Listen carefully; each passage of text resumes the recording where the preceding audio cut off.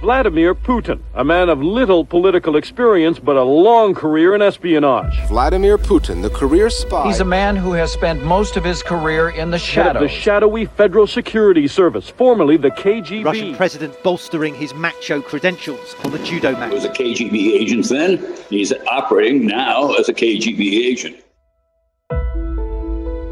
Here in the West, Russian dictator Vladimir Putin is always seen as one of two things: KGB spy or judo master.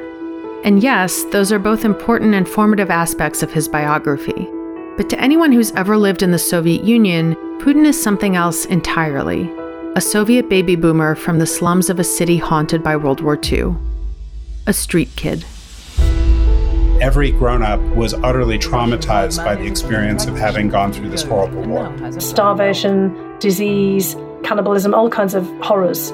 Vladimir Putin's parents suffered through all of that.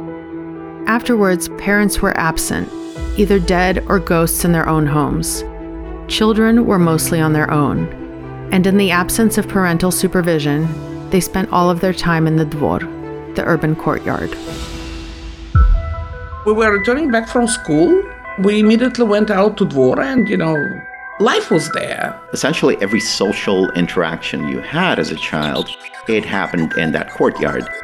The dvor was central to Soviet childhood.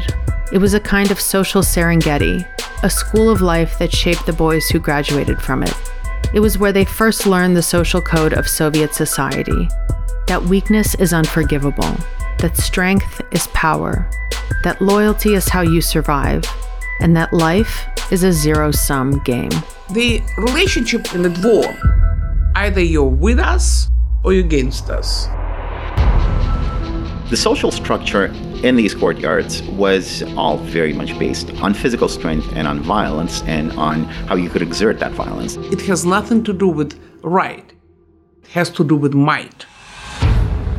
For Russians, this biographical detail is glaring. It's apparent in everything Putin does.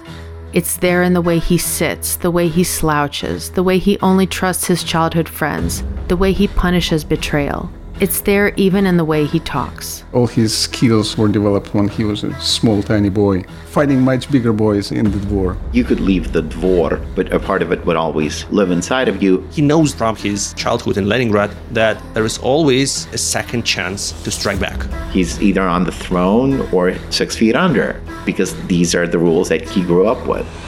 I'm Julia Yaffe. This is About a Boy, the story of Vladimir Putin, an Odyssey original podcast in partnership with Puck. Listen and follow on the free Odyssey app or wherever you get your podcasts. I mean, we know this guy's ruthless and he'll do whatever it takes. And it's the message of the dvor, you fight until you prevail.